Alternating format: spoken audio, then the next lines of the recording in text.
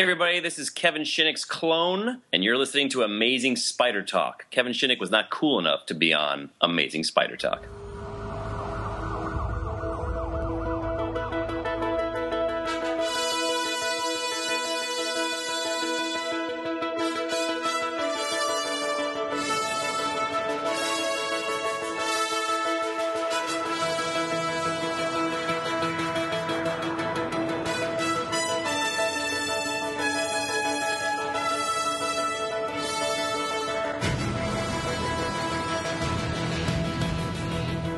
Hello and welcome to the Amazing Spider Talk. My name is Dan Gvozden, and I'm the editor of SuperiorSpiderTalk.com.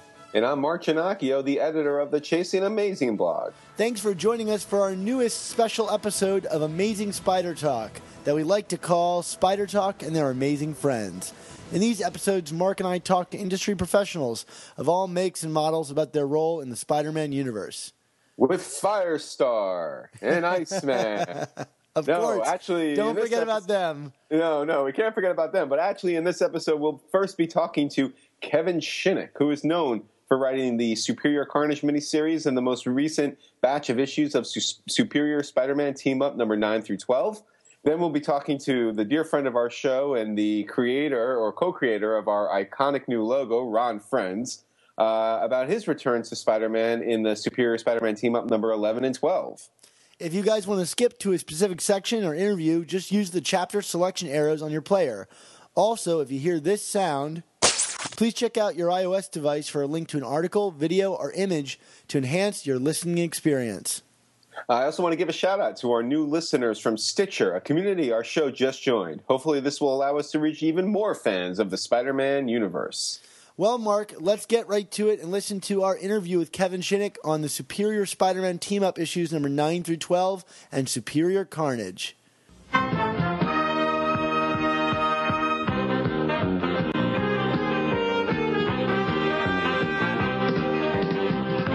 Spider-Man and his amazing friends, Iceman and Firestar.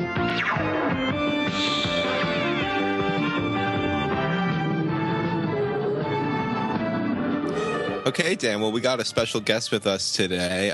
This is someone who actually has a very multifaceted entertainment career that extends to television and screenwriting and film. And he brought back the Hypno Hustler in the world of Spider-Man, which we will forever be thankful for.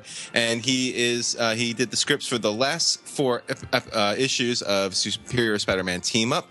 We have Kevin Shinick with us. Kevin, how you doing? Thanks for joining. I'm doing great. Thanks for having me. Yeah, Kevin, I guess, the first question, I mentioned in the intro there about your being multifaceted. So, I mean, what's it been like for you to transition from screenwriting to comic book writing? We've heard some people say they're kind of similar, but how have you seen it?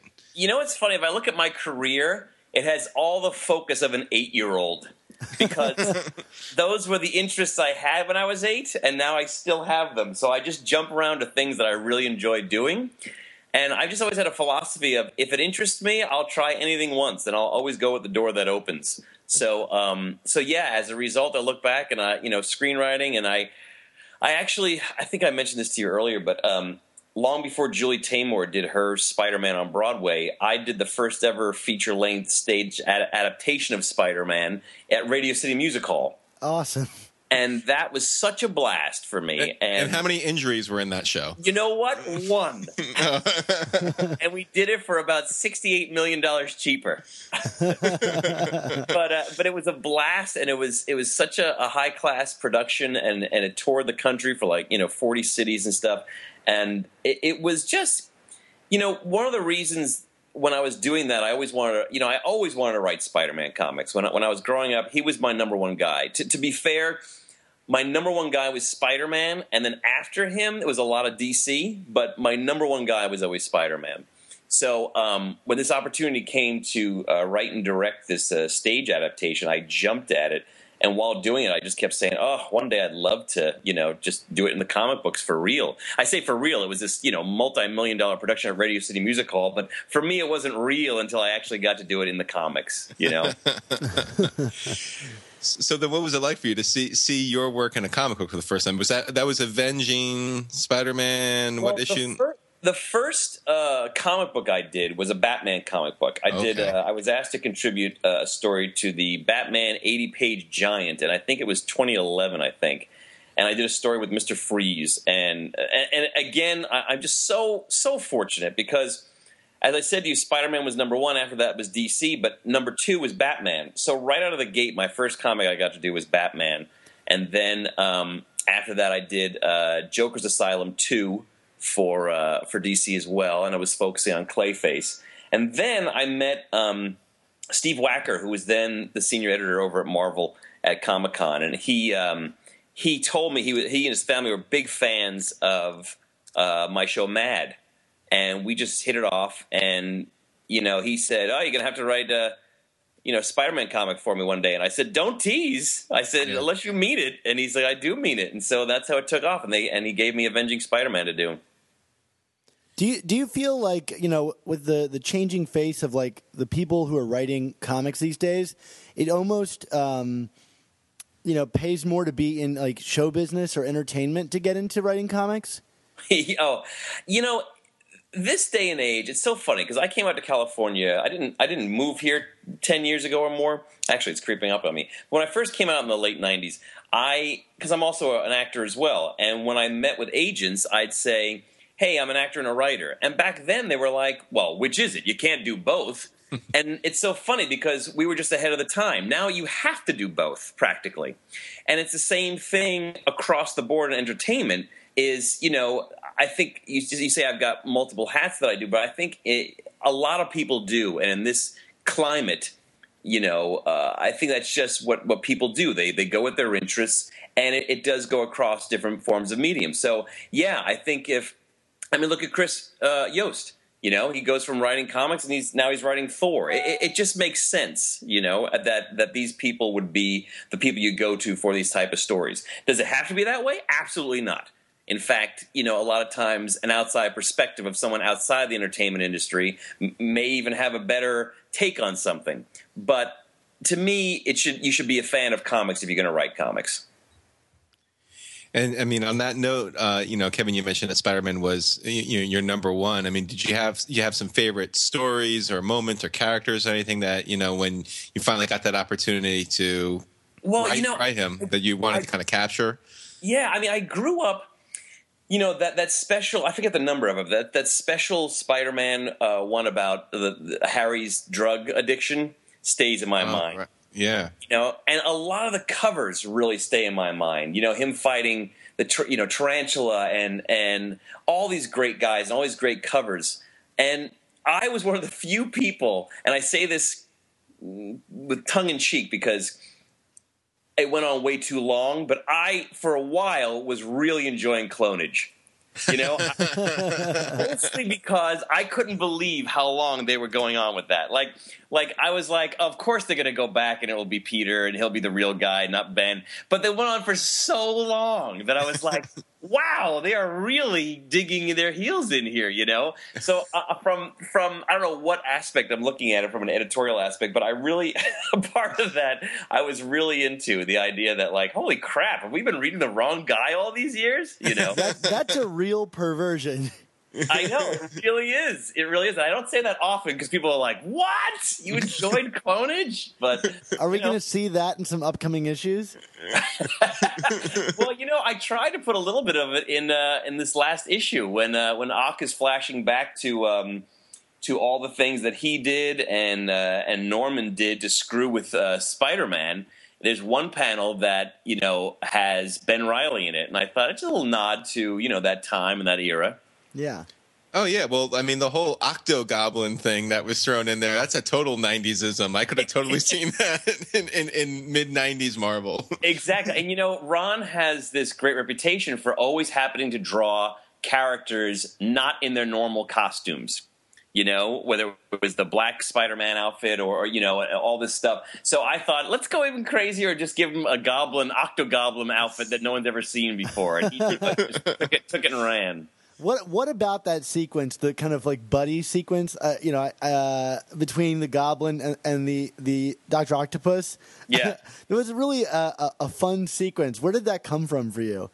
I just try and no matter what I'm writing, I just try and put myself in the mind of these villains, mostly the villains, because I find them just, they're all so haphazard. Even the most villainous one, like Norman Osborn, who's, just so feared. They put their guard down occasionally, and I just wanted to capture some of that. And, I try to delve into that no matter how hated they are or how evil they're trying to be, at the end of the day, there's a reason for all of that. And sometimes if they can find a little camaraderie or a buddy at one point, it's like, hey, let's just chill out. That's why I said around, like, let's just have them. There's even that panel where I said, I want them sitting across a quaint little dinette table, almost like from Citizen Kane, where he sits across a little from his newlywed wife, where they're just having a quaint little breakfast. I said, I just like the idea. They're just having a good time and enjoying one another's company. It's totally unique. Well, I figured, and I loved the idea of Norman wanting to try on Otto's glasses, because no matter who you are, especially when you're a kid, if someone's got glasses, you're like, hey, let me try those on, and that doesn't go away when you get older. You're still like, those are cool glasses. Let me try those on. How does one pitch a Hypno Hustler story? Well, what's funny is, and I find this across the board, whether it's movies or television or comics, a lot of times, as much as we complain about notes and limitations, they always make the story better. And what's funny is, working in comic books, one of the things you don't realize is, unless you're one of the guys who are leading the main storyline, or when you're in main books, a lot is like jumping on board in a soap opera. You have these grandiose ideas, and they're like, sounds great. Oh, but wait, you can't use him. You can't use him. He's tied up. He's going to die. We don't want to show him. We can't use him. And it's like, all these ideas I had, who am I left with? And they said, well, go find somebody. And I had remembered and had to go back and find out that I wasn't imagining the Hypno Hustler. And when I saw him, I thought, not only is he a great person to go back to, but he really he related and fueled the story I was going with, because that whole story for Avenging Spider-Man was kind of like, it could have just, in some ways it could have been Mysterio, but I find it so much cooler or different that it's the Hypno Hustler. And again, I have fun working with these ragtag, like C-list villains sometimes, who are just trying to make a name for themselves, So I was very excited when I said, please tell me I can use the Hypno Hustler. And Steve, who was the editor at the time, said, oh, my God, I'm so excited you unearthed him. Yeah, totally used him. So that's how that came about. And you totally made an impact there. I had done a column maybe about a year ago where I was ranking like the 10 worst villains from the Bronze Age, or just kind of like craziest. And I put Hypno Hustler in the list, and I had people like, what are you talking about? He was great in that story with Deadpool and Spider-Man. I'm like, okay, I'm sorry. I bow down. That's great. I'm so happy to hear that. So then speaking of like limitations, when it comes to like doing these kind of retro stories, like the ones you just did, almost doing some retroactive continuity stuff. Yeah. Like, what are the limitations about going back and changing the past? Like, do they give you copious notes like, no, you can't alter this particular thing as well? They are very particular, and this is no secret, but about timelines, and you can't, of course you can't undo something that has been done. I mean, other people have, but I guess on a larger level, they've decided, ahead of time they can do that. But with this particular storyline, that I wanted Norman and Otto to have some, something go bad between them. And when I was doing the research, and of course, I've been a big fan of all these guys for a long time, I had remembered that his fiance, and actually back then, it's so funny because when I went and found that issue, it's a little heavy-handed because she does get AIDS, and it was done during that time, and I wanted to be sensitive about the betrayal of that, but at the same token, it seemed like a perfect thing that had never been or fleshed out more. You know what I mean? Back then, it may have been a special issue, to talk about the current times and say, hey, look, even the characters in this comic book are affected with this disease. But I thought, well, let's go back and figure out really how did she get that, and and all this stuff. And I thought I could utilize that. So I wasn't really going back and changing history as much as I was letting the reader in on a little information they may not have known if they had read that issue all those years ago. It's very clever. Well, yeah. Thanks. and just in general, the whole idea for the flashback stories. I mean, because these were so different from all the previous, Avenging and then Superior Spider-Man team up issues. So where did this idea come from? Well, everything's kind of coming to a head, or was the time we were discussing this storyline, and Ellie was the editor on this one, and she's like, you could do standalone stories, but again, kind of like a soap opera. You don't want to rock the boat too much or have too much happening because, we joke, but like in the movies, like you go see Iron Man 3, at this point you're like, why didn't they just call the Avengers, Yeah. So it's like, I don't know how many other stories I wanted to do at that particular moment in time because I thought, well, he's going to be focused on this Goblin Nation thing, so there's just so much I can do in the current timeline. And then Ellie said, well, you're free to go in the past if you want to. And I thought, well, that's exactly what I'm going to do. But that being said, I wanted the flashback to resonate in the current timeline. And then I started thinking, and and fleshing it out with Ellie and stuff. And I pitched to the whole, science versus soul crushing platforms for these villains. Norman's concept on how to really be a true villain as opposed to Otto's concept on it. And she loved the idea, so she said, "Yeah, go to town with this." And like I said before, what I loved about this was it's a separate story in the past, years ago, but it resonates today, and the impact really is only come to full fruition right at the end of this storyline, this current storyline. Yeah, and it's after reading the issue, it really does function as a coda for the entire Superior era. I mean, did you know that kind of as you were writing it, that it was going to function as that? I knew I was good enough to be able to work with Dan to know where he was headed and how he was going to resolve certain things. And I said, all right, so I don't want to step on any toes, and I didn't want to veer too far from the actual storyline of what he was going for. So the first issue is not a standalone, it's part one, but I mean, it stands alone as separate from the current storyline.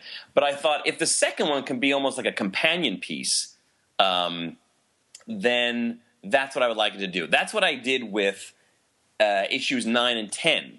Now, sadly, something got screwed up a little bit with the delivery dates, and as a result, my issue, which I think is 10, where he discovers that the Goblin's behind that, came out after Dan's issue of Superior Spider-Man, where he already knows it's the Goblin. So that was a little disappointing on my part because I was kind of like, oh, it would have been, if it at least came out the same week, it would have been good because I honestly try not to read reviews because, I'm doing this as a fan. I'm doing the best job I can. So, like it or not, there it is. And I thought, it hurts when they don't like it. And so it's like, well, I can't go back and redo it. And I did the best I could, so I'll leave it at that. But I did, one or two came to my attention where they were like, I like the story, but we already knew this. And I was like, yes, but a week earlier you wouldn't have, Yeah. But bummer. I still thought it was a good issue that worked as a companion piece. And that was kind of what I was going for when they asked me to take over Superior Spider-Man Team Up. Chris did a great job with the previous issues, but they were kind of standalone stories at times. And I thought, if I'm reading this, I want it to kind of dovetail into the main story as much as it can. And so if I can have a big impact, and Dan was so great to say, yeah, let him discover that it's the Goblin in your issue. And I was like, oh my God, thank you so much. So, I tried to do the best I could on that end. Was there any talk of these last two issues, the flashback issues, of maybe even moving up before the end of Goblin Nation? Because that was the other thing. I was talking to our Dan about this, and I was saying, there were certain reveals in this that I feel would have added a little more oomph and context to some of the things we got in the last few issues of Superior. And it was like, maybe we had some of that information. I know that they couldn't spoil everything, like how Peter was going to come back, but how Otto and Norman were, defined by each other. I mean, so was there any talk of like, oh, maybe do some of this earlier or do some of this later, or was it always kind of meant to be there? Honestly, there wasn't talk about it, and at certain points, the release date is a mystery to me as much as to anybody else. So I knew going in that most likely Dan's story was going to have to unwind first. And knowing that, because if I, not to give anything away if you haven't read 12, but, there are elements there that I'm just kind of bringing people up to speed with what's happened already in at least I think it was 30 of Superior Spider-Man. And if you would have read mine first, maybe some of that wouldn't have made sense. You know what I mean? So I didn't want to jump the gun. And not knowing exactly where this was going to, not premiere, but come out, I wanted to err on the side of caution. I like reading these two issues with the idea it starts with a flashback and ends with like Peter in control, like that Ock lost because he was too busy daydreaming about his past. That's a great way to look at it. What's funny is one of the things I was going to end and then it just wound up not working out that way is in, I guess it's 11, he starts by staring into the eyes of Norman. And that's the portal that takes him to the flashback. And I want to come out of that staring at the eyes of Norman.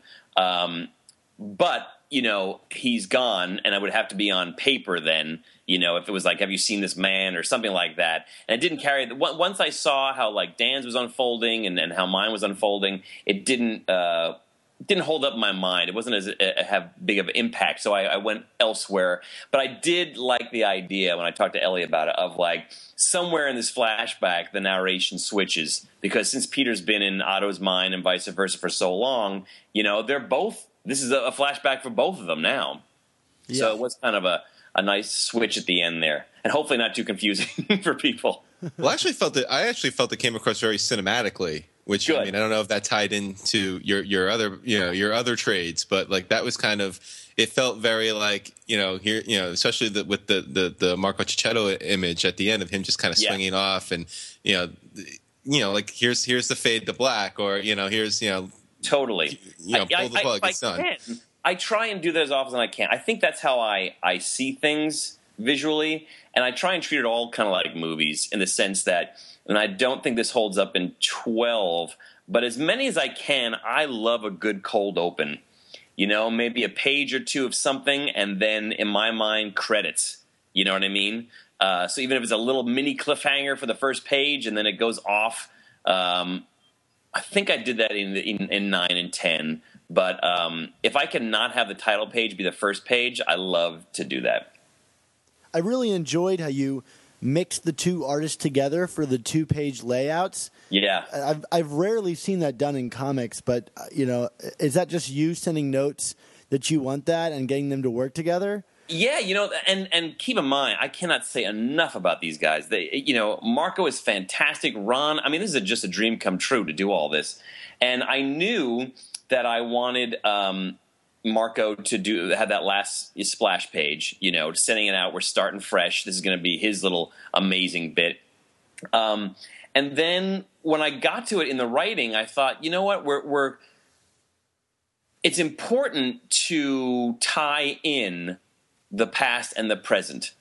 And I thought, well, we can't really do that if I stick with one artist because we've already established that Ron is the guy from the past and Marco is the guy in the current. So I wrote the double page spread, but then I said to them in the script, I leave little of the imagination in the script, and it's practically a letter to these guys.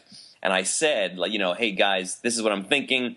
Ron, this is your half of this double page spread. Marco, this is yours. And then I think.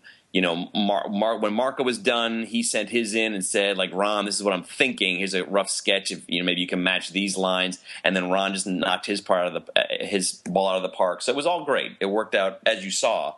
The other thing about it is Ron does so many. I mean, there Marco too, but in this particular issue, since it was mostly Ron, I love Ron's splash pages. Oh, yeah. And so what I wanted to do, there's a lot of them in 12. And I almost wanted it to be like Ron's portfolio. You know what I mean? When I was writing this, I was constantly like, Ron, these are the images I'm picturing, but do it like you do so well. Because I said I loved what you did in 11. And so they're all, if you go back and look, there are a lot of splash pages for that very reason, that I just wanted to see Ron do what he does really great. He sent us the pencils, and they were really gorgeous. Yeah, I mean, yeah. But again, I've been very blessed to work with some great artists in the short time that I've had working in comics. But these two guys were just wonderful, really wonderful. How about Sal Buscema? Did you get to talk to him at all? You know, I didn't get to talk to Sal, but, you know, they go tag team Ron and Sal, so I felt like, you know, I was communicating to both of them, but sadly, it was just, not sadly, but it was just Ron who I was emailing with. Hey, Dan, do you have any other questions on Team Up, or can I? I'm curious about Superior Carnage. I guess you are too, Mark. Yeah. we have our little notes in front of us. No, here's the thing, Kevin. So I don't know what feedback you received on Superior Carnage, but I mean, Dan and I are, you know, kind of open to the fact that we're not huge Carnage people. We kind of feel the character has been played out and does the same thing over and over, and yeah, and I say what we really liked was you did something very, very different with the character when you did the Superior Carnage mini. So, I mean, you seem to be kind of answering that. So, was that your intent, to kind of move away from the same old with Carnage? It was, because, you know, I've read Carnage for as long as he's been around, and no disrespect to anybody that came before or who will come after, that's what Carnage does. It's in his name, you know? But you're right, there was a lot of this issue starting with him breaking out of jail, and now he's, you know, and he's just causing carnage, you know. And after a while, it felt a little one note to me. Like I said, I try not to read reviews, but you know, you can't escape them, especially this day and age with Twitter and all these things. And what I found funny was there are people out there, I mean, diehard fans, who only want him to be Cletus. Yeah, you know. And so I remember, like, people, you know, I was happy they were reading every issue, but they were like, "Oh, I'm not happy about this," or "Oh man, this stinks." And then I remember when the 5th and final issue came out, one of these diehard fans who had been lambasting me the entire time wrote, "Oh, you did it! You're awesome! I love you! I didn't like 1 through 4, but 5 was awesome!" And I thought, well, yeah, but you can't get to 5 without 1 through 4. You know what I mean? It's like, so I understand that people are loyal to these characters, and I am loyal. I try to be loyal to them, but I don't think there's anything wrong with giving them a change of pace. That's what I've said so much about Dan's take on Superior Spider-Man. You know, it was a brilliant way to do not another reboot, and not something, you know, that you've got to learn new laws and things like that. It, as a writer and as a reader, I thought it was refreshing, you know.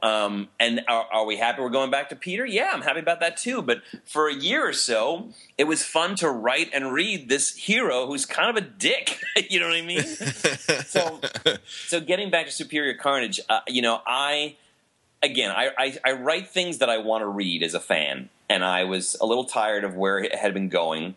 And the funny thing is, at that time, again, it was still Wacker, who has now left to go to Marvel Television. But he said, how would you feel about working on a Carnage? And at that point, you know, I'm not going to say no to a lot, because I want to keep working in the comics at that point. So I said, sure. And then after I do it, he said, oh, keep in mind, when we last left him, he was lobotomized. And I was like, well, where does that leave me?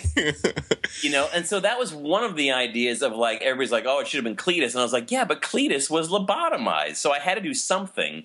And again, taking the point of view of these almost C-list villains, I like the idea that they get wind that the good guys have taken Carnage and kind of tamed him. And so now these guys who don't have the same means or the same luck, I should say, attempt to do it with Carnage. And to me, that that could plant seeds for humor. It could plant seeds for a lot of stuff. And so I'm very proud of Superior Carnage because I think it was from top to bottom what I wanted to set out to do. And, if fans out there didn't like it, that I totally understand that too. I've got a lot of things I'm fans about. It's like, don't mess with it. But this was my take on Carnage, and if you don't like it, that's fine, but it was what I set out to do. I got no one to blame but myself. I think that's funny that you have these fans that are upset about the symbiote going to someone other than Cletus, and yet we have Eddie Brock not being Venom for so long. I know. And Eddie Brock was always a way better character than Cletus. Yeah, I agree. I agree, too. But it was kind of like, well, you can't knock what fans like, that everybody likes what they like. But I told you I enjoyed Clonage. There's something wrong with me as well. But did you feel any pressure from editorial to return it to Cletus at the end? I knew that they wanted certain things, and so they would say to me, look, do whatever you want to do, but this is kind of the status quo we want to put things on. Again, at the level I'm at, sometimes you can come in and you can do the best job you can do, but they also want you to return things to the status quo before you leave, and that's fine. That's fair. Now, how did you hit upon the Wizard? Because I thought, I initially when I was reading this, I was like, okay, let's see where this is going. And then when it was kind of like, scientists versus scientists, and the Wizard's losing what's left of his mind, and right. He's still able to read, Otto's. I thought that was just like really ended up being a great reveal. So, I mean, how were you able to hit upon that with the Wizard? Well, again, it starts with you can't use these 800 characters, and you're like, okay. But then, I had been reading, it was the Freedom Foundation, and I think that was the last thing he was in, the Wizard. And I like the idea that he was kind of losing his mind. I mean, there's nothing to say he lost his mind in the issue prior to mine, but it was very ambiguous. Black Bolt, the last you see of the Wizard before Superior Carnage is Black Bolt is leading him away. And then I forget what character says, like, well, say goodbye to him. Now, obviously, they're not going to kill him, but that suggested something major to me, And I thought, look, if he's going to maybe start giving him dementia or something, that could be a really interesting story. And it became more human for me about this guy who really wants to leave a legacy and knows the writing's on the wall and knows I don't have that much time before I'm not coherent anymore. And I've got a son I want to reach out to. I've got a name I want to make for myself. And the clock is ticking. So he's got a little bit of desperation. And I think that's what drew me to the Wizard in particular, was a little sense of desperation because, like I said, every one of these comics that I try and do, I try and enter on a human level and try and relate to them. And all of a sudden I found myself in the Wizard's skin, and I thought he was a correct character for this story. Yeah, no, and the parallels just worked perfectly with him and Otto. I mean, that's what brought it home to me. It was, I mean, especially when you're talking about, the desperation and the clock is ticking. I mean, that was Otto pre-Superior, and that's exactly. So to me it brought everything full circle, which is I'm glad. And plus there was Claw. I have a soft spot for Claw, so I do too. And he just seemed like a natural person to have in there because he's got that sonic ability. And I thought, look, if I was trying to tame Carnage, I want somebody who could, have some sort of control over this creature. And it just seemed like a natural. Well, this is going to be kind of a touchy subject, but this is the last issue of Team Up, issue 12. Yeah. What's next? Is there anything you can tell us? Should we expect an announcement anytime soon? Sadly, there's nothing too exciting to announce. We're constantly talking about what I'm going to do next for them, but the onus is on me as much as it's on them because my schedule is so busy that a lot of times I'm like, all right, let me take a breather first and get this other project done before I can come back to comics. So I have talked to them. We are working on something, but it's not like I'm going to end this interview and not have told you something, and next week there's going to be a big announcement. There'll probably be an announcement, but I'm saying a couple of months down the line. Okay, interesting, because I remember reading a quote from you on some site saying you're like, they'll have to wrestle it away from my dead hands or something. Well, it's true. It's true. What I meant was, there's going to be no one who tells me, stop doing Spider-Man. They've been very supportive. They really like the work I've been handing in. So I could not be happier that they're enjoying this. And I love this world, and I think they know that. So this is going to be a big year for Spider-Man. You've got the movie, you've got Peter back, you've got a lot of titles coming out. So I'll just say I'm sure I'll be busy on something soon. How's that?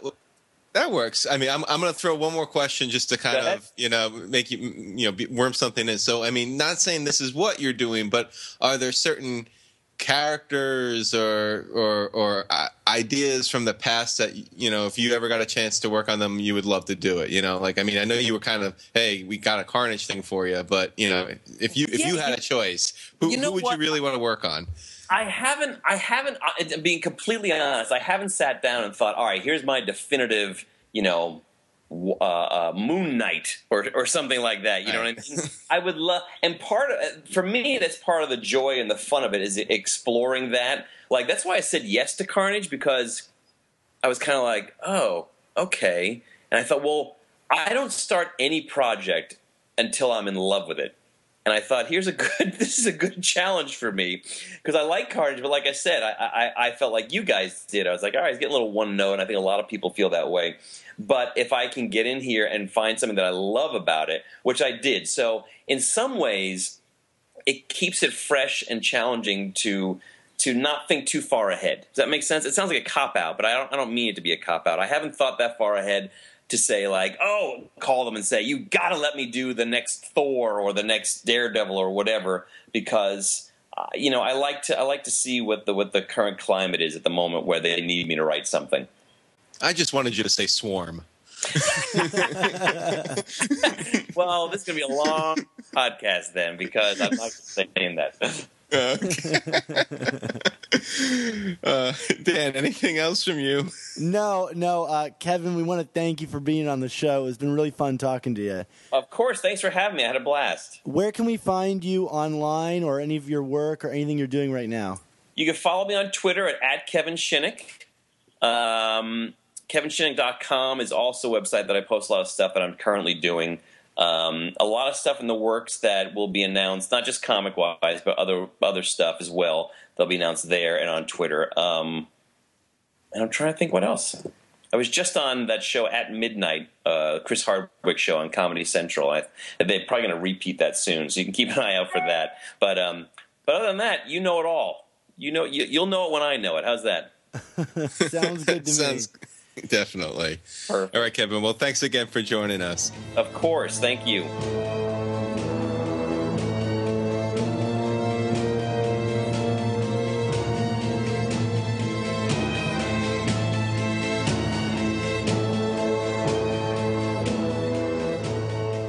Okay, everybody, now's the time of the show where we read your comments and emails. We'd like to remind you first, though, that you can always leave us ratings and comments on our iTunes page, or now on our Stitcher page, which you can find by searching Amazing Spider Talk, or just Spider-Man. Will come up pretty quickly. And if you want to email us, you can reach us at amazingspidertalk@gmail.com. All right, let's go to this first review that we got on iTunes from Chris Johnson. It's called Amazingly Superior Podcast, 5 out of 5. And he says, I'm excited to join in on the continuation of this amazing podcast. I enjoy the reviews and insight, and I'm looking forward to the amazing future. Thanks again. Well, thanks again, Chris, for joining us as we've made the change to amazing. And thanks for making sure that amazing is in your podcast review 900 times. We really need to get this branding down, right, Dan? Yeah, it would be just amazing. Amazing. You see? I see. So our next comment is from, I'm going to attempt to read a handle that's in shorthand. It's alt_SM86. So I'm assuming that's Ultimate Spider-Man 86 is what it's shorthand for. It's titled, Light a Signal Fire, Perfect Geek Podcast has arrived, 5 out of 5 stars, and this comment goes, look, there's a lot of comic book podcasts out there. Some try to jive and chat about the industry. Others focus on singular titles and may just meander about and pander to cynical fanboys who just want to complain each week. Forget the rumor milling. You don't need to listen to fake inside baseball any longer. These guys are the real deal. Mark and Dan are basically professional collectors with genuine insight and appreciation for comics. They're longtime fans, and it shows. They don't just make a show so they can yak their yak, so to speak. This is a professional podcast as you can get about this stuff without Kevin Smith's budget, and even he spends too much time laboring over small details. Competent reviews, excellent critiques, intelligent discussions, and fact-based debates. With a myriad of comics at their disposal, they can jump into the long box and make any fan from any era feel included.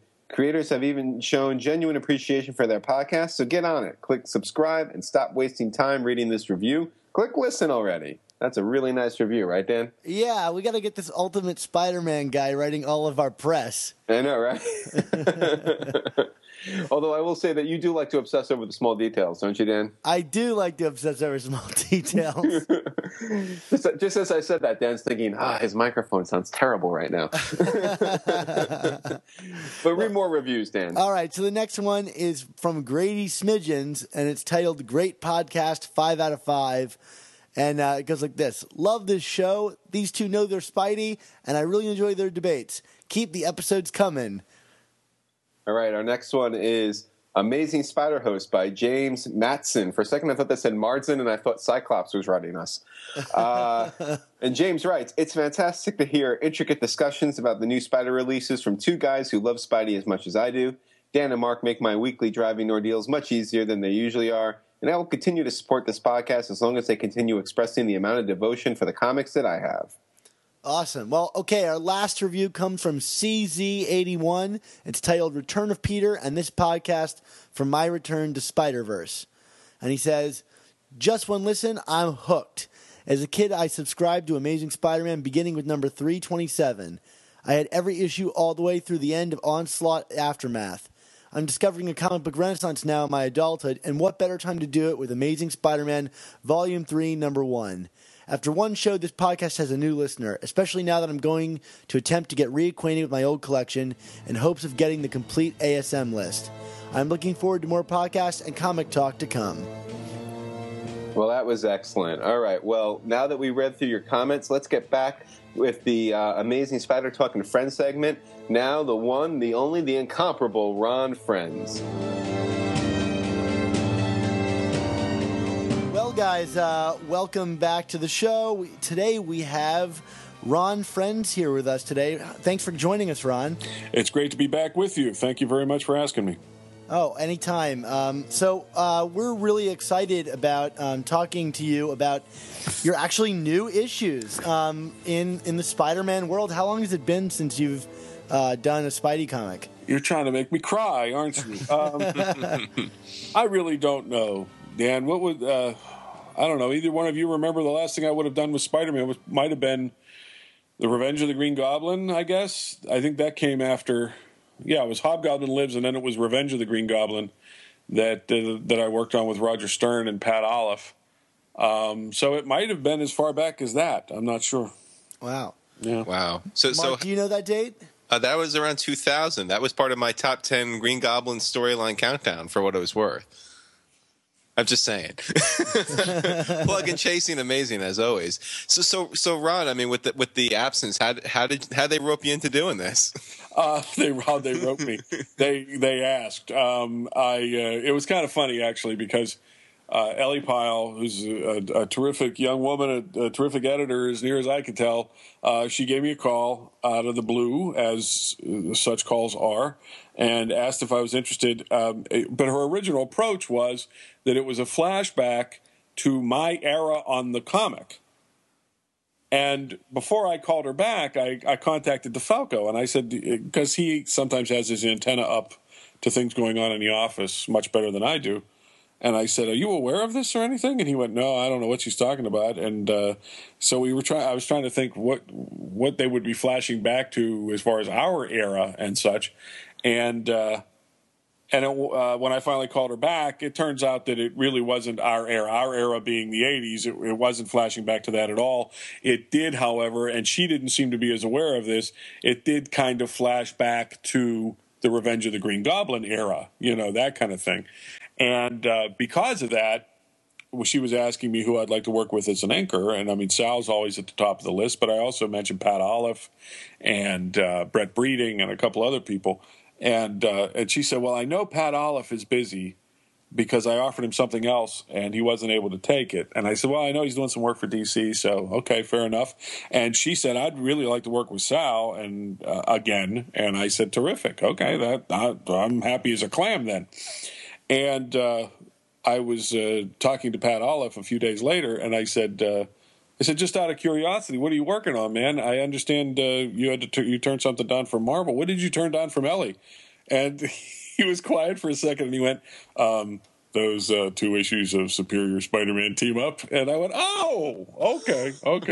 and in retrospect, I felt a little bad because when Ellie called and asked me, she goes, I was wondering if you'd be interested in helping us out in 2 issues of Superior Spider-Man Team Up. And I said, and everybody else turned you down, Ellie? And she, kind of coughed for a second and went, well, no, not at all, that kind of thing, which is just something I did to be self-effacing. But it turns out, I don't know where on the list I was. There might have been 5 guys between Pat Olive and me. I have no idea.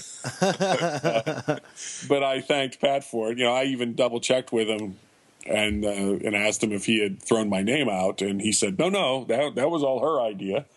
All I knew was that I didn't have time to do it. And I said, okay, fair enough. But they ended up on me, and it really didn't hail back to any given period other than the Revenge of the Green Goblin was the stuff that kind of firmly established a timeline between when he was, quote unquote, killed back in the day and when he returned in the Romita Jr. stuff and everything. It kind of, Roger kind of filled that whole area in of his time in Europe with the Scryers and did it all in very skillful flashbacks and everything. So since this flashback happens during that period, then it is sort of kind of from a period that I had a hand in, that kind of thing. But anyway, so it was interesting, and I was happy to take the work and remind Marvel that I'm alive and all that kind of stuff. I mean, when they did a preview of it on the net, I was pleasantly surprised that I did not get trolled that badly. Between it being the art being appropriate to the flashback that it was, the period that it was flashing back to, and the fact that it was Sal Buscema, and I don't think anybody has the balls to troll Sal Buscema on the internet. Between those two things, I was pleasantly surprised how little negative comment there was from the usual suspects, especially since I've seen Walt Simonson get trolled on the internet when he did those Indestructible Hulk books and stuff. Yeah, why do you think that is? Why do you think that there's trolling towards older artists? Well, I think it's coming from young guys who are, people are only used to. This is going to sound ridiculous, and I apologize, but people are only used to what they're used to in comics. Whatever their first comic was, whatever's going on at the time they enter comics, that's probably what they're going to gravitate to for the rest of their life. And Walt he's even more graphic now than he was when he was doing the original Thor run. So I think, you don't see a lot of that going on right now. I think to the people that are trained with the artwork, the kind of incredibly detailed, sometimes a little static artwork that is the standard right now, I think they look at Walt, and even guys like John Romita Jr. get trolled because they look at that stuff and it's very graphic. It's very representational rather than literal, and fans who are used to what's being done more now react to it very negatively. Plus the fact it's the internet and everybody's got anonymity and everybody mouths off, and it can be brutal. And I was fully expecting to be brutalized and was pleasantly surprised that we weren't that much. You managed to stave off the decay of culture. A lot of the comments, the positive aspect of it was that it was very appropriate to the flashback, and if it, because believe me, when we did the Thunderstrike miniseries a couple of years ago and stuff, I read some reviews where it's like, who is this for? This is ridiculous. Because unfortunately, comics are so enclosed now and so encapsulated. And there's probably some other words I could use, and they're not coming to me right now. But the fans have this attitude that if it's not something that they themselves would enjoy, they don't think it has the right to exist. And it's a stunning attitude given where comics used to be, when there used to be romance comics and Western comics and war comics and children's, comics, Richie Rich and things. And, like Archie is dying on the vine now because of how the comics industry has, in my opinion, collapsed in on itself and become this smaller entity. And, so there's the variety isn't there. I mean, the audience that's left is pretty laser focused on superheroes, and not just superheroes, but darker superheroes, feet of clay superheroes, quote unquote realistic superheroes. So anything outside of their sphere of reference gets brutalized. And, fair is fair. I mean, it's a perceptual issue. It's always been a subjective industry. So, I mean, you take the good with the bad. So coming from a guy who started back in the 200s of Spider-Man, and now you're contributing to this new superior status quo. Like, what's that been like for you to have a hand in this new quote unquote legacy? I'll tell you the truth. I'm going to hide behind what I had just said about fans, in that you love what you tend to gravitate and love whatever your first exposure to comics was. Okay. So I was originally exposed to comics back in the 60s. Obviously my run on Thor and Spider-Man showed me as being somebody who regretted not having been born earlier and being a part of the original House of Ideas and stuff, with my love of Ditko and Kirby and the Buscema's and the Ramitas and on and on and on. So it was weird for me because I'll throw this in now because it applies to both the Green Goblin and to Dr. Octopus. Things shift and evolve and change, and the approach to characters evolves. And Marvel used to be very, very well known for its, if not its continuity, for its consistency. Okay? Characters, it was very important to the writers and the editors when I came up at Marvel that characters act consistently. I mean, Captain America had to act like Captain America and talk like Captain America every time Captain America appeared. And there wasn't Mark Grunwald's Captain America and Bill Mantlow's Captain America and Len Wein's Captain. It was Captain America. Okay, and the company took great pains and pleasure in making sure that character was consistent. Same with Peter Parker. Same with all their characters.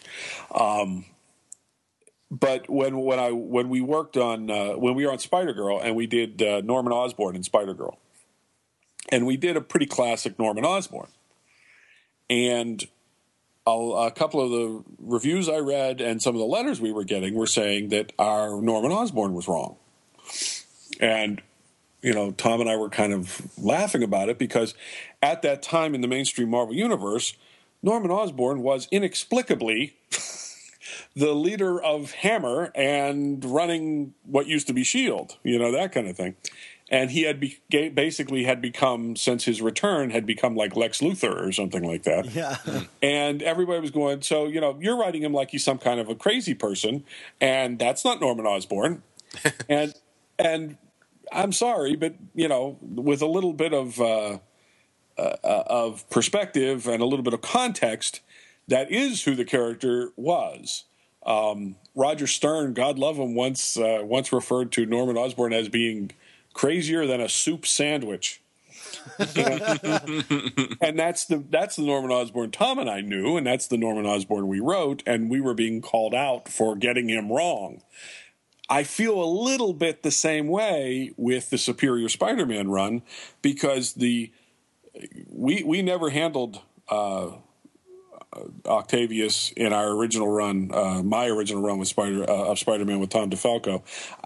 Tom did handle him, after when he came back without me on Spectacular and on Amazing and stuff. He did a couple of really terrific Dr. Octopus stories, not the least of which is the one we refer back to in the Superior Spider-Man story, the one that introduced his ex-fiancée and all that kind of stuff. Yeah. Right. So Tom had handled the character, and at one point we had a chance to do. Do you remember the Web Spinners series that ran briefly, where you could do an arc of Spider-Man from any period in Spider-Man history? So, Tom thought it was natural. He and I were going to do 2 issues together, so we went to the black costume era, and we brought in Silver Sable, and when she was working with Sandman and all this kind of stuff, and we did this little story about a postage stamp Balkan country, and Doc Ock was there with the Beetle and a couple other people. And, Ock is nuts. I mean, he's a screaming egotist. And in the course of our story, he kills the leader of the rebels just because he can. The guy was really no threat to him. He just did it out of pure spite. And, that's who Doc Ock was. But I'm sure the people that have been reading and really enjoying Superior are getting a different idea of who Octavius is.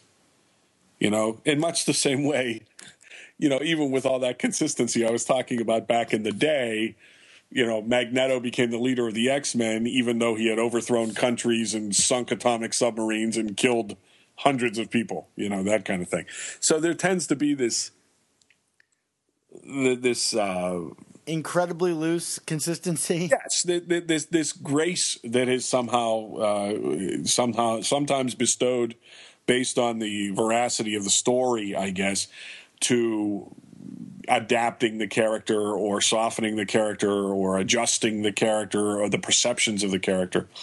And that's a little tough for me, because I know we're supposed to feel for Ock and identify with Ock now that he's gone through this Superior Spider-Man thing. I know Pete's memories were influencing him and on and on and on.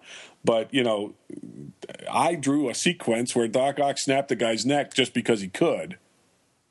So the idea of him standing in for Spider-Man for a couple of years, really kind of annoyed me on a level that maybe it didn't other people. You know what I'm saying? Yeah. I mean, not to get too far away from the team-up issues, Ron, but I mean, why do you think that is the case? What was the shift in terms of this honoring of continuity and consistency? It started when comics became art, Mark.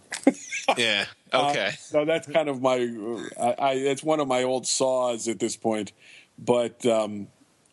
Yeah, I mean, when I got into comics, and my view of comics still is a craft, and if the reader takes it as art, reacts to it as art, that's fantastic and that's wonderful, and it's very, very gratifying and very, that's terrific. It makes you feel 10 feet tall, but it's a craft, and it's somewhere along the way. The objective standard became much more fluid and has pretty much disappeared at this point. And now we really are in an era where a different writer does his take on the Fantastic Four, does his take on Peter Parker, or, so on and so forth.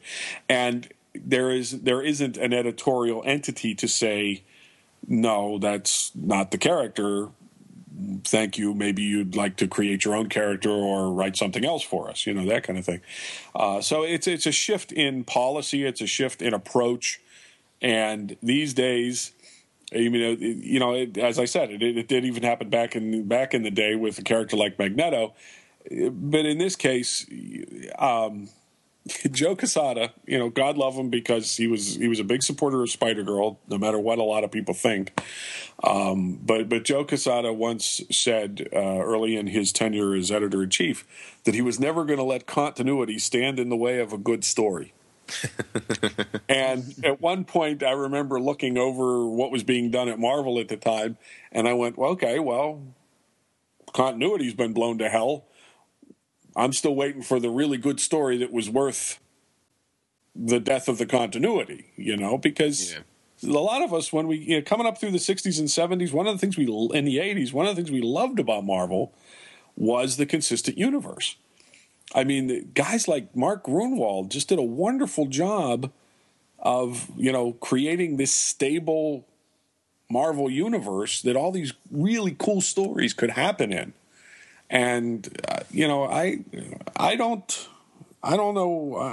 see any reason why that needed to change, but it did. And I think it has to do, it had to do with a lot of different factors. One being we lost the mass market, and we're in the comic shops now, so it's a much more enclosed market.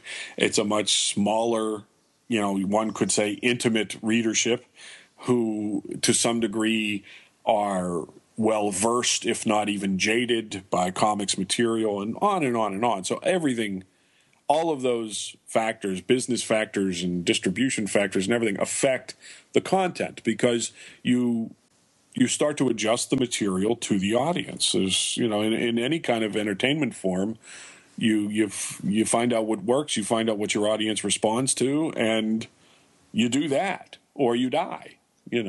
Yeah, I mean, and it's totally got to be sales related too, because I mean, you look at Marvel Now and All New 52. I mean, they rebooted all these books, but these books were kind of pitched on the creative teams. It wasn't the characters that were selling the books. It's see Grant Morrison on Superman and Scott Snyder on Batman and Matt Fraction on Fantastic Four, until that didn't work, and now it's James Robinson. So and somewhere in there it was Hicks too, that kind of thing. Yeah. So I mean, you're right.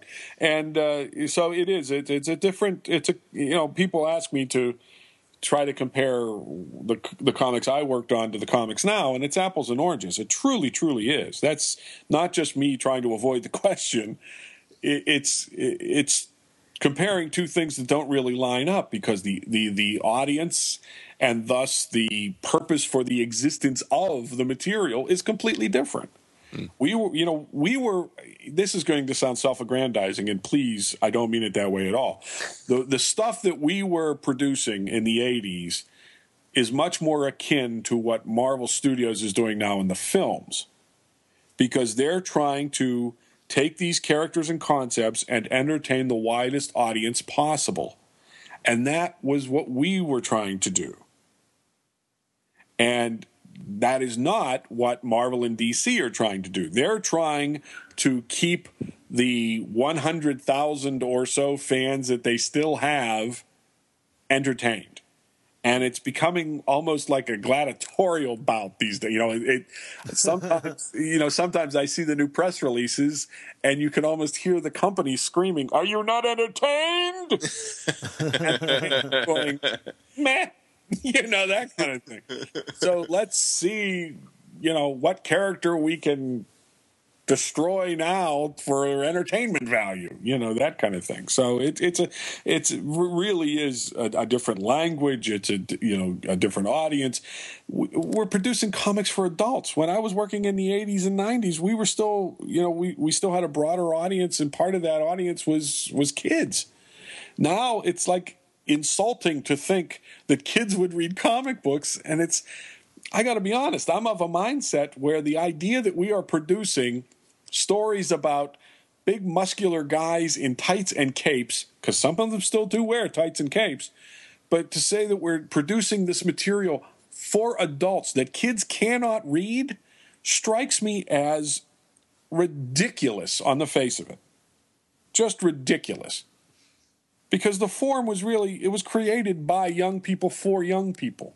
If you go from Superman, Siegel and Schuster were teenagers when they created Superman. And the character, is wish fulfillment for young adolescents. I was part of a college study group Monday night at a local women's college. It's being taught by an incredibly intelligent man named Wayne Wise, who has written some comics and knows the industry and knows the history of the industry. And, at one point the question became, as characters evolve and change for society, have we just lost our need for heroes, because the audience is falling away and the movies have supplanted the mass market presence of these characters? And as far as comics are concerned, have we just outgrown these characters? And, my plaintive voice, screaming in the wilderness is, these characters were never meant for you. If adults are tired of these characters, that's perfectly fine. But the characters were never designed to really function to entertain just adults. I mean, think about that for a second, and it strikes you as kind of ludicrous. I mean, Captain America: The Winter Soldier, it was a terrific movie, a good action movie. I enjoyed it as a political thriller. But you know what it really wasn't? It wasn't much of a superhero movie, because how many kids would really go into Captain America: The Winter Soldier and enjoy it? Not many. They made a superhero movie for adults. But at least he used his shield. And they're doing it with the cartoons, too. That's what blows my mind. I saw the Flashpoint Paradox, and I couldn't believe how violent it was. I wouldn't show that to a kid. I mean, somebody gets shot in the head, and they do a shot right through the hole in the guy's head. I was offended. and it's getting to the point where, it's like, I am very pleased. One of the projects I'm working on now is doing children's books for Warner Publishing through Brett Breeding. And, the idea of being some young kid's first experience with Superman and Shazam and characters like this, that at some point some kid gets into the industry or is, grows up to read comics, or maybe comics will wise up and start. Yeah, but anyway, to think that a kid's love of Superman might start with a book that I worked on is very great. The potential for that is very gratifying to me. And that's what I loved about working at Marvel in the 80s. Because, you had adults coming up to enjoying your work, but you had kids who thought Thor was cool, who thought Spider-Man was cool. I mean, when you think about it, the people that are working in the industry, guys like you, when did you start reading comic books? Was it at 24, or was it when you were 8? 8. Exactly. And yet we're not creating that next generation because 8-year-olds can't read comic books anymore. Ron, I'm having like an existential crisis here on the other end of this line with you. Why is that? Because I'm the guy that's podcasting about Spider-Man at the age of 28. Okay. That's okay.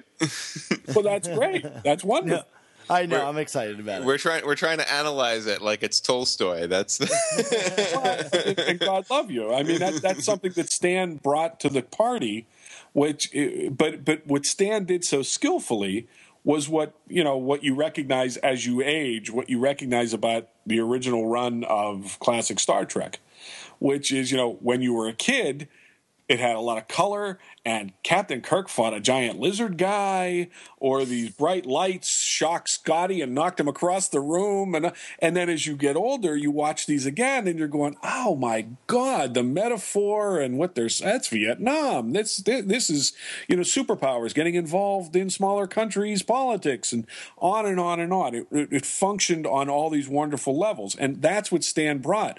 But over the years, what's been lost is that level that the kids can relate to the books on, because it's become more adult content, because the characters have become, frankly, bastards. I mean, I always made the joke that the pitch for the original run of what the hell are they called? The Ultimates. The original run of the Ultimates. The pitch must have been, it's like the Avengers, only everybody's a prick. And somebody went, fantastic, make it. That kind of thing. So, all righty. Yes. Well, Dan. Well, Dan, how far off the reservation are we right now? Well, that was all to answer your question about what was it like coming back to these characters. It's a different world. It really is. For me, it's a different environment to work in, and to get it specifically to this issue. Mr. Shinick is a guy who, from my understanding is, and you can clarify this when you interview him, was that he works in TV. He worked, he's a writer possibly a producer, I don't know, for Robot Chicken and Mad TV, and he has been a contributor to those types of programs. And Marvel has a tendency, I don't know whether he contacted Marvel or they contacted him, because Marvel does have a tendency to reach out to these people who are perceived to lend street cred to Marvel, that kind of thing. So I don't know. I have no direct knowledge of how he found Marvel or they found him, but the story I thought was fascinating in the dynamic he was setting up, but I think you'll agree it kind of had a lighter touch to it.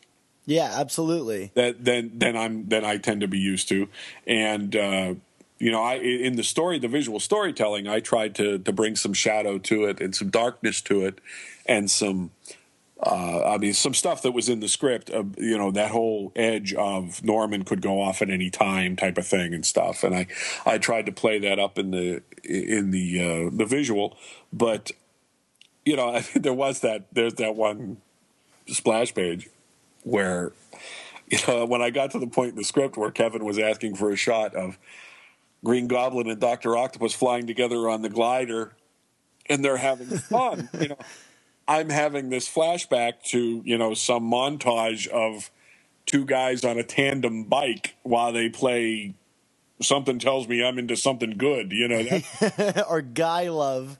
Or Guy Love, yeah, that on our YouTube there. Yeah, I sent that to you. It was, I think I reacted the way Kevin wanted me to react. I went, what the hell?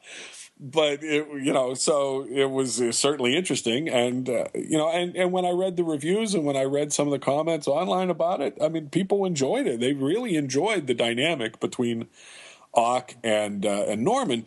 But what's interesting is, as I said before, when I handled Dr. Octopus the last time, he's not exactly wrapped all that tight himself.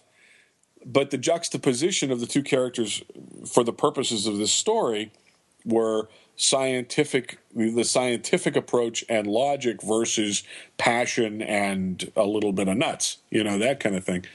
And that plays through to a certain degree in the second issue.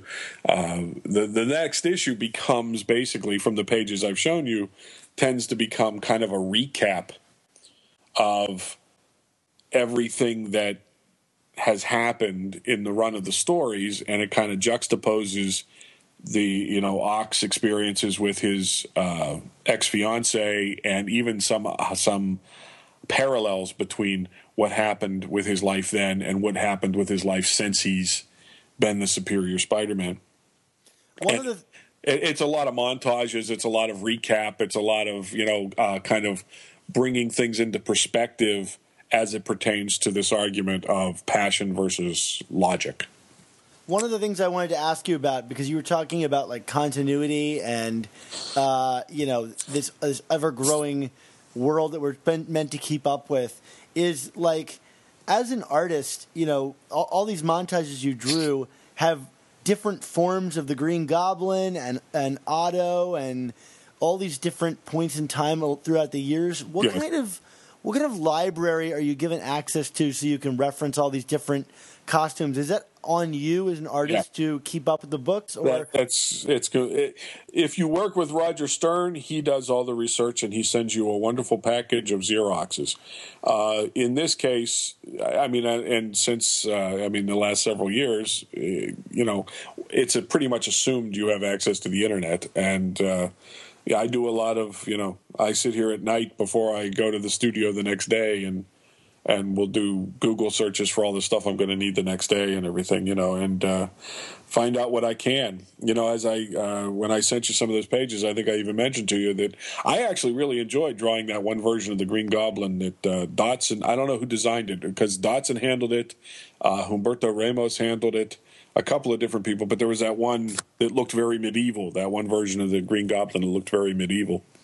That was actually kind of fun to draw. I liked what they were doing with the mask and all that kind of stuff, and that was kind of cool. I enjoyed that. And with Doc Ock, I mean, it starts off initially he was in that white suit phase where he was just wearing a suit with his arms, which was a very cool look for him. But at one point when he, I believe it's in part 2, he goes back I mean, you've seen part one, you see how that ends. So naturally, Otto has some issues with Norman, and he goes back to the mansion in Europe, and I have him dressed for battle. He's wearing his green and orange jumpsuit, because he's not going to wear a $5,000 suit if he's going there to fully intending to get into a knockdown drag out with the Green Goblin, that kind of thing. So I got to do a couple of different looks of Otto's, the glasses and the suit, the goggles and the green and orange jumpsuit, and that was fun. I mean, Doc Ock's always been an interesting character to me. I've always when we were doing that web spinners, Tom said, well, who do you want to do? And I wanted to do somebody we hadn't done during the regular run, and so, Doc Ock was at the top of my list because we had done an annual where I got to do Craven. And, so try to fill in your blanks. When Tom makes the offer, you go ahead and indulge yourself a little bit, I mean, how do you go ahead? Oh, no, I was just going to jump in with the Doc Ock thing with, I know when we had you on last time, you were talking about the old, in terms of coming up with some of the characters during your run with Tom in the 80s with the deck of cards, the animal cards. But how come Doc Ock just never entered into it? You would have figured that he would have, he always finds his way into one of the big runs, Yeah, no, it's, as I said, Tom did handle him and did some really wonderful stories with him after when he came back to the titles in the 90s. But one of the reasons we didn't get around to the classics in our run was because Tom's what's the word I'm looking for? His ethic on our run was to create new characters. Right. We created Black Fox, Puma, Silver Sable, Slide. Everybody, everything from minor villains to people who other writers reacted to who became, fairly major villains. And that was, when Tom had always had an affection for Spider-Man. And at the time we were coming on there after Roger and JR, I think after they had hit such a home run with Hobgoblin, I think that might have, honestly had some influence on the fact that, let's not go back. Let's keep moving forward. DeFalco has very much that ethic because, even when on Thor, we came up with Eric Masterson because we thought he should have that identity tie, that alter ego tie to humanity, but he did not want to go back to Don Blake. He wanted to move forward and do something different and, create a different dynamic, which I think we did by having Eric have a son and a life of his own and such, So that was the biggest thing. So we ended up doing, 2.5 years on Amazing. And when we got a chance to do an annual a few years later and when we had a chance to do the web spinners, there were still all these classic characters that I had never gotten a chance to take a crack at. Some of them got answered just from the Marvel Universe. Remember the handbook for the Marvel Universe and stuff? Because in the handbook of the Marvel Universe, I got to do the Lizard, I got to do the Vulture, I got to handle some of the classic guys there. And I think I got to do the Lizard in an Untold Tales of Spider-Man, so I've gotten to play with the Lizard a little bit in the years since. But, in fact, I can update the answer to the question. It was the last time I handled Spider-Man. It would have been Mr. and Mrs. that strip Mr. and Mrs. Spider-Man in the Spider-Man family book. That we ended up kind of tying into Spider-Girl continuity, but technically they were Spider-Man stories. So that would have been the last time I handled Spider-Man. They were little, they let us do things that ended up in Spider-Girl, basically were early Spider-Girl continuity because it was right after they had done One More Day. And they were kind of throwing fans a bone that if you want to see Pete and Mary Jane married, here's this feature in Spider-Man Family, that kind of thing. When you begin to work on these spreads that are in this book, how do you begin to lay that out? Because they're very intricate. The one you sent us with the tentacle arms and the bridge and the goblin's face, how do you lay that out? Are you given a couple of things that need to go there, and then you just kind of put them in corners, or how do you handle that? I break it. I mean, the writing. I mean, these were basically full scripts. I think what Marvel does these days is they have the writers basically write full script, but then they also let the writers see the pencils and see if there's anything they want to adjust or change or anything once they see the pencils, which, it's neither fish nor fowl. It's not full script. It's not plot. It's a weird amalgam of things. So Kevin was pretty clear. Mr. Shinick was pretty clear on what he wanted. And so you make a note or you make a mental note of what scenes have to be on the page. And then I thumbnail. I mean, I do, basically it's in proportion to a comic book page, but I have 4 of them on an 8.5 by 11 sheet. And, when you're working that small, you can start playing with things and frankly, the one with the bridge supports, the bridge cables breaking up the panels and stuff, that came from pulling some real reference of the George Washington Bridge.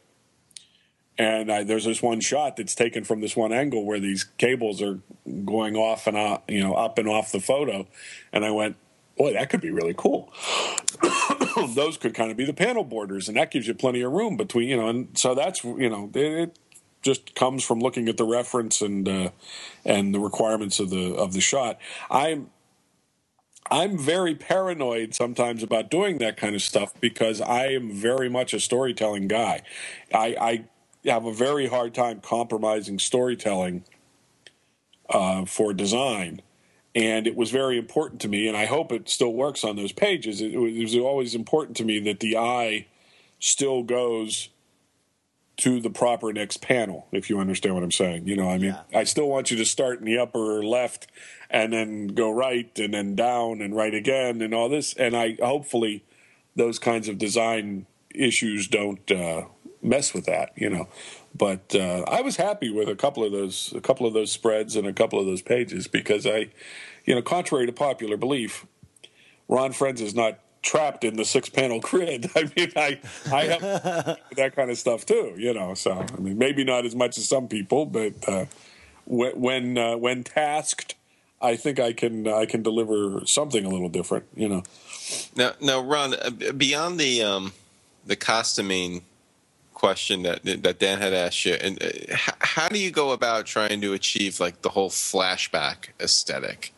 Because there's something to it, obviously. So, I mean, from your approach on pencils, what are you looking to do? Actually, in this case, Mark, I think it was just a case of I honestly do feel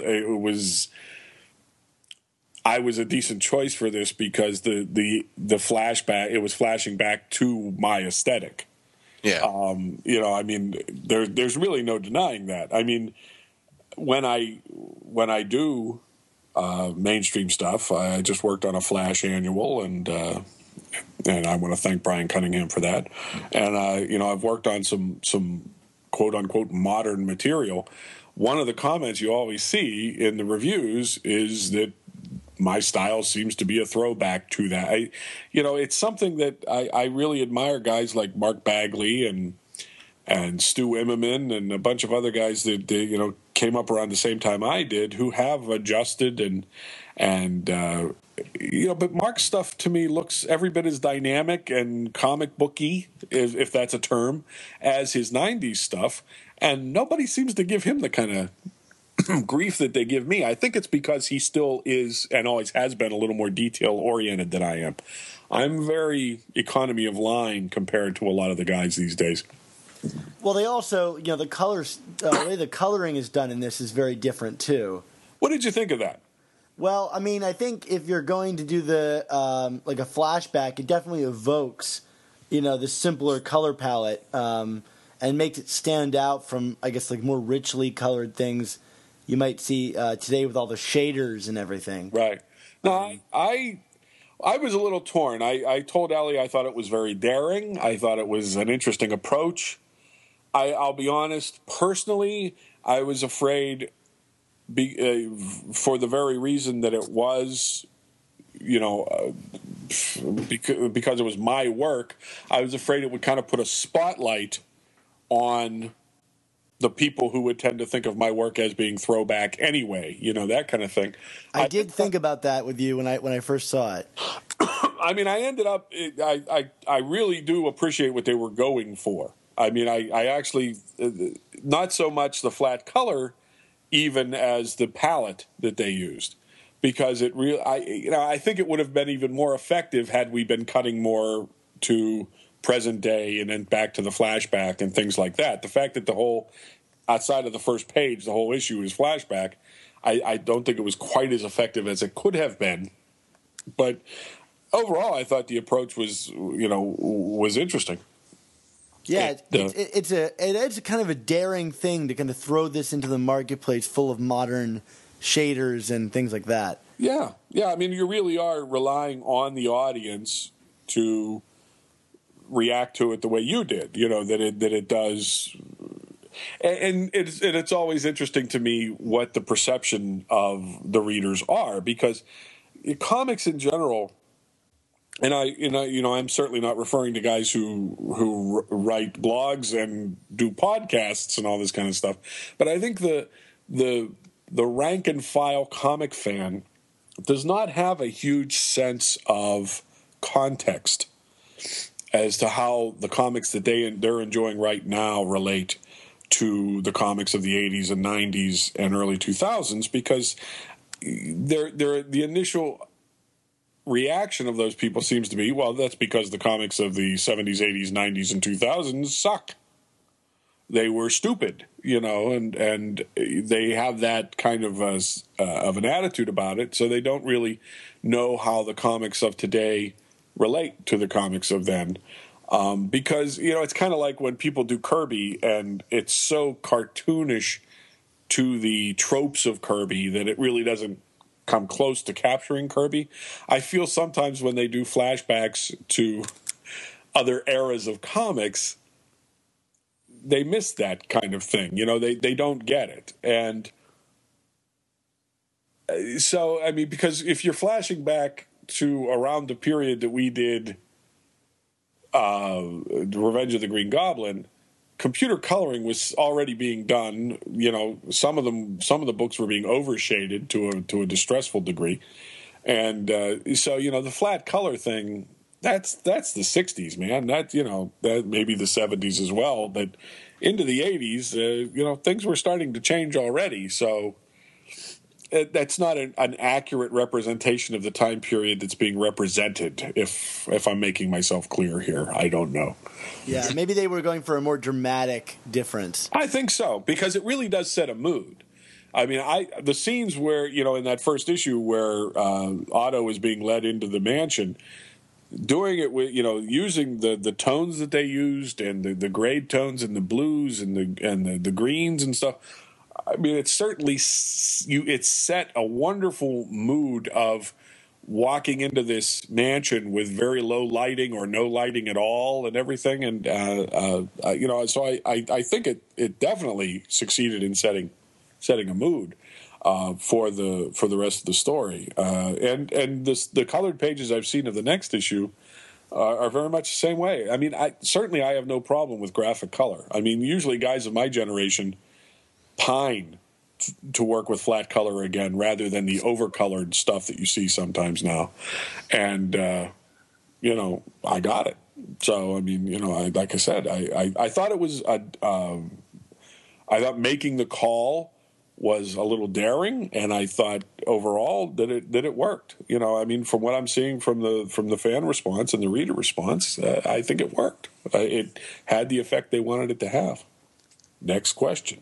You left us speechless. Well, I mean, we're talking about, retro or vintage, whatever, flashbacks, whatever. But so tell us what it was like to work with Sal on this project. On this project, on any project, working with Sal is one of the greatest pleasures of my professional career.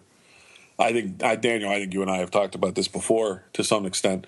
I grew up admiring Sal's work like few others. I mean, Ramita and Sal's brother John and Sal were the guys who really awakened.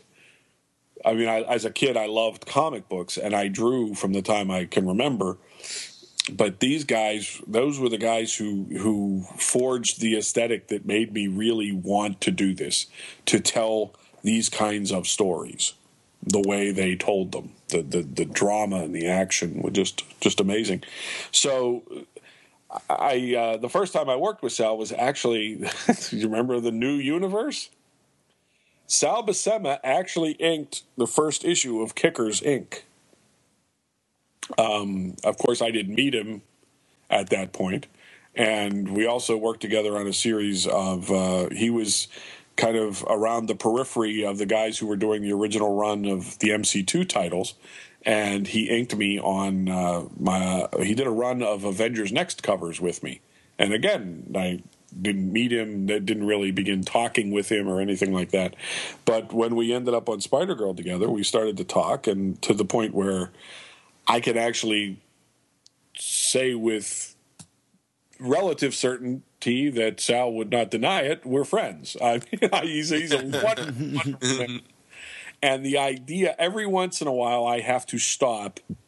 Usually when I'm flipping through an old comic that I found at my studio or the Avengers Essentials or something, I have to stop and remind myself that this wonderful man and his wonderful wife, whom I'm very, very fond of and have become friends with, this is the guy. This is the guy who did those books that made my heart pound and made me want to do this. And of course I've tried to tell Sal this, and he's usually very flattered, but then he'll also sometimes be very mischievous and just say, yeah, okay, whatever. I mean, I took to Baltimore when I was asked to present him with his Lifetime Achievement Award. I took an issue of the Avengers that really grabbed me when I was a kid. I got a secondhand copy of it from a kid in the neighborhood, and it was Let the Game Begin. They were fighting Kang and the Grandmaster. It was leading into when they first introduced the Squadron Sinister and stuff. Yeah, I remember you showing me this comic. Yes, and I showed it to Sal probably that night, and he took it from me, and he flipped through it kind of brusquely, and he looked up at me and he went, "You like this, huh?" and handed it back to me. And believe me, I love Sal. I'm not trying to disparage Sal in any way, but that he does not relate to his own impact on other people. I was going to ask him to sign it, but after he reacted that way, I would have felt like an idiot. So I didn't. But yeah, I mean, every once in a while I just pinch myself because, this is Sal. This is the guy. This is the guy who did these books that literally affected the path of my my life. And so working with him, and here's another level that just blows my mind, is that I have never worked with an inker who has respected my pencils as much as Sal Buscema. I mean, when I send stuff off to Sal and I see the inks, it's what I sent off. I mean, Sal believes an inker's job is to serve the pencils. And, I've told him a few times, I said, Sal, please feel free to put more Sal in there if you feel the need or feel the desire. And he goes, well, Ron, your pencils are terrific. They don't need anything added to them. And I said, well, Sal, I can't tell you how much I appreciate your saying that, but, please realize that you're the only one that feels that way. I mean, I always feel like my pencils could benefit from a little Sal Buscema, that kind of thing. But, he has spoiled me over the years because, one of the things when you get into this industry, you completely acknowledge the fact that it's a highly collaborative form. And when I started and dedicated myself to being a storyteller and a penciler, that meant by definition I was going to be working with inkers. And I've worked with some of the best in the business, Joe Sinnott, Tom Palmer, Brett Breeding, my God, I've been one of the luckiest guys on the planet, completely. But there's always that aspect of what they're contributing, and you always keep your eye on the final product. And with Sal, on that run on Spider-Girl, I just got very used to what I was actually doing in my studio by myself, was actually making it out in front of the public in very much the same form that I was penciling it. Is this making any sense to you guys? Yes. Okay. And it was kind of gratifying that, you know, people were seeing what I was doing, and Sal has spoiled me. I find now that I'm not working regularly with Sal, and I am working with other inkers, not to disparage those gentlemen at all, because these guys are all professionals who are doing the best work they know how. But it's different, you know. It's I find myself quite often going, I want Sal. And it's just me being selfish and ridiculous, you know, that kind of thing. But, it's to say that working with Sal Buscema has been a pleasure. It doesn't even come close to covering it. And it's boggling to me that somebody I've admired as much as I has been an arbiter of making me feel better about my own work. Is that coherent at all? Yes. Absolutely. He's just, it's been a joy. I mean, my association with Sal is going to, I'm very confident. I hope to still have a long, varied career, but this is certainly, these are the good old days. This is one of the high points of it, having collaborated with Sal and become friends with him, even more so becoming friends with him. Speaking of high points, Ron, it's been awesome having you on the show again, and a real pleasure. So I wanted to personally thank you again for coming on. Well, it's really is truly my pleasure, Dan. I have enjoyed meeting you guys. I enjoy reading the Chasing Amazing blog, Mark, and you guys are the best of what's going on out there as far as fandom and stuff. I mean, it gets really strident sometimes and ridiculous sometimes. And, I mean, it gets to the point where, you know, how ridiculous is it that the creative people resent the fans? That's pretty ludicrous on the face. But, you know, sometimes the behavior on both sides can be a little questionable. And so it's always a true pleasure to meet intelligent, well-spoken guys like you two who love the form and enjoy the medium and you represent it as well as you do. So I thank you. Well, if you could see me through this podcast, I'd be blushing. I just have a big goofy grin on my face. So. But I hope you guys keep on keeping on.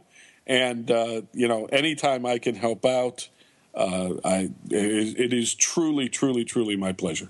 Well, thanks again, Ron. And I can't wait to see your new logo. Oh, well, maybe more on that later. All right, guys. Thank you very much. It's been a pleasure.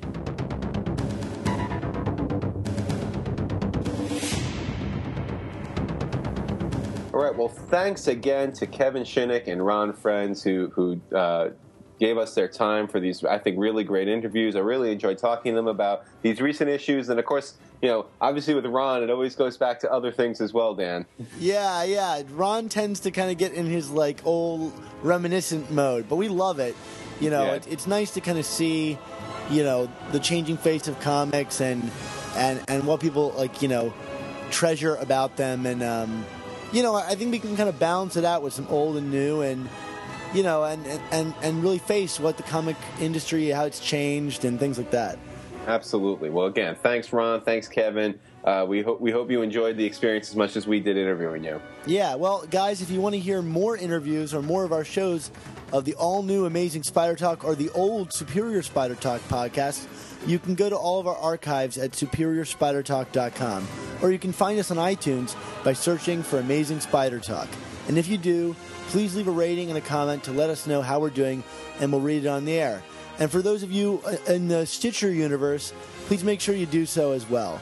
If you have any opinions on these comics or any questions, email them to us at amazingspidertalk@gmail.com, and we'll address and read them on the air.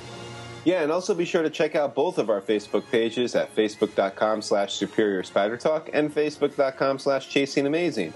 These both are great places to keep up with Dan and I between shows, as we often put up our new articles and other breaking news about the Spider-Man universe. Not to mention, it's a good way just to get in touch with us and chat and say hi and like our post and be part of a community. Yeah, it's a really fun community, I think. We get all kinds of goofy images from the fans that we're going to actually reveal on our next show. So get ready for that. Get ready, get ready. Also, as we've unveiled in our inaugural episode, don't forget to check out our friendly neighborhood Spider Talk Members Club that helps support our show and gives you guys some really cool content and a chance to win some free comics. Yeah, of course. So, Mark, where can we find more of you on the internet?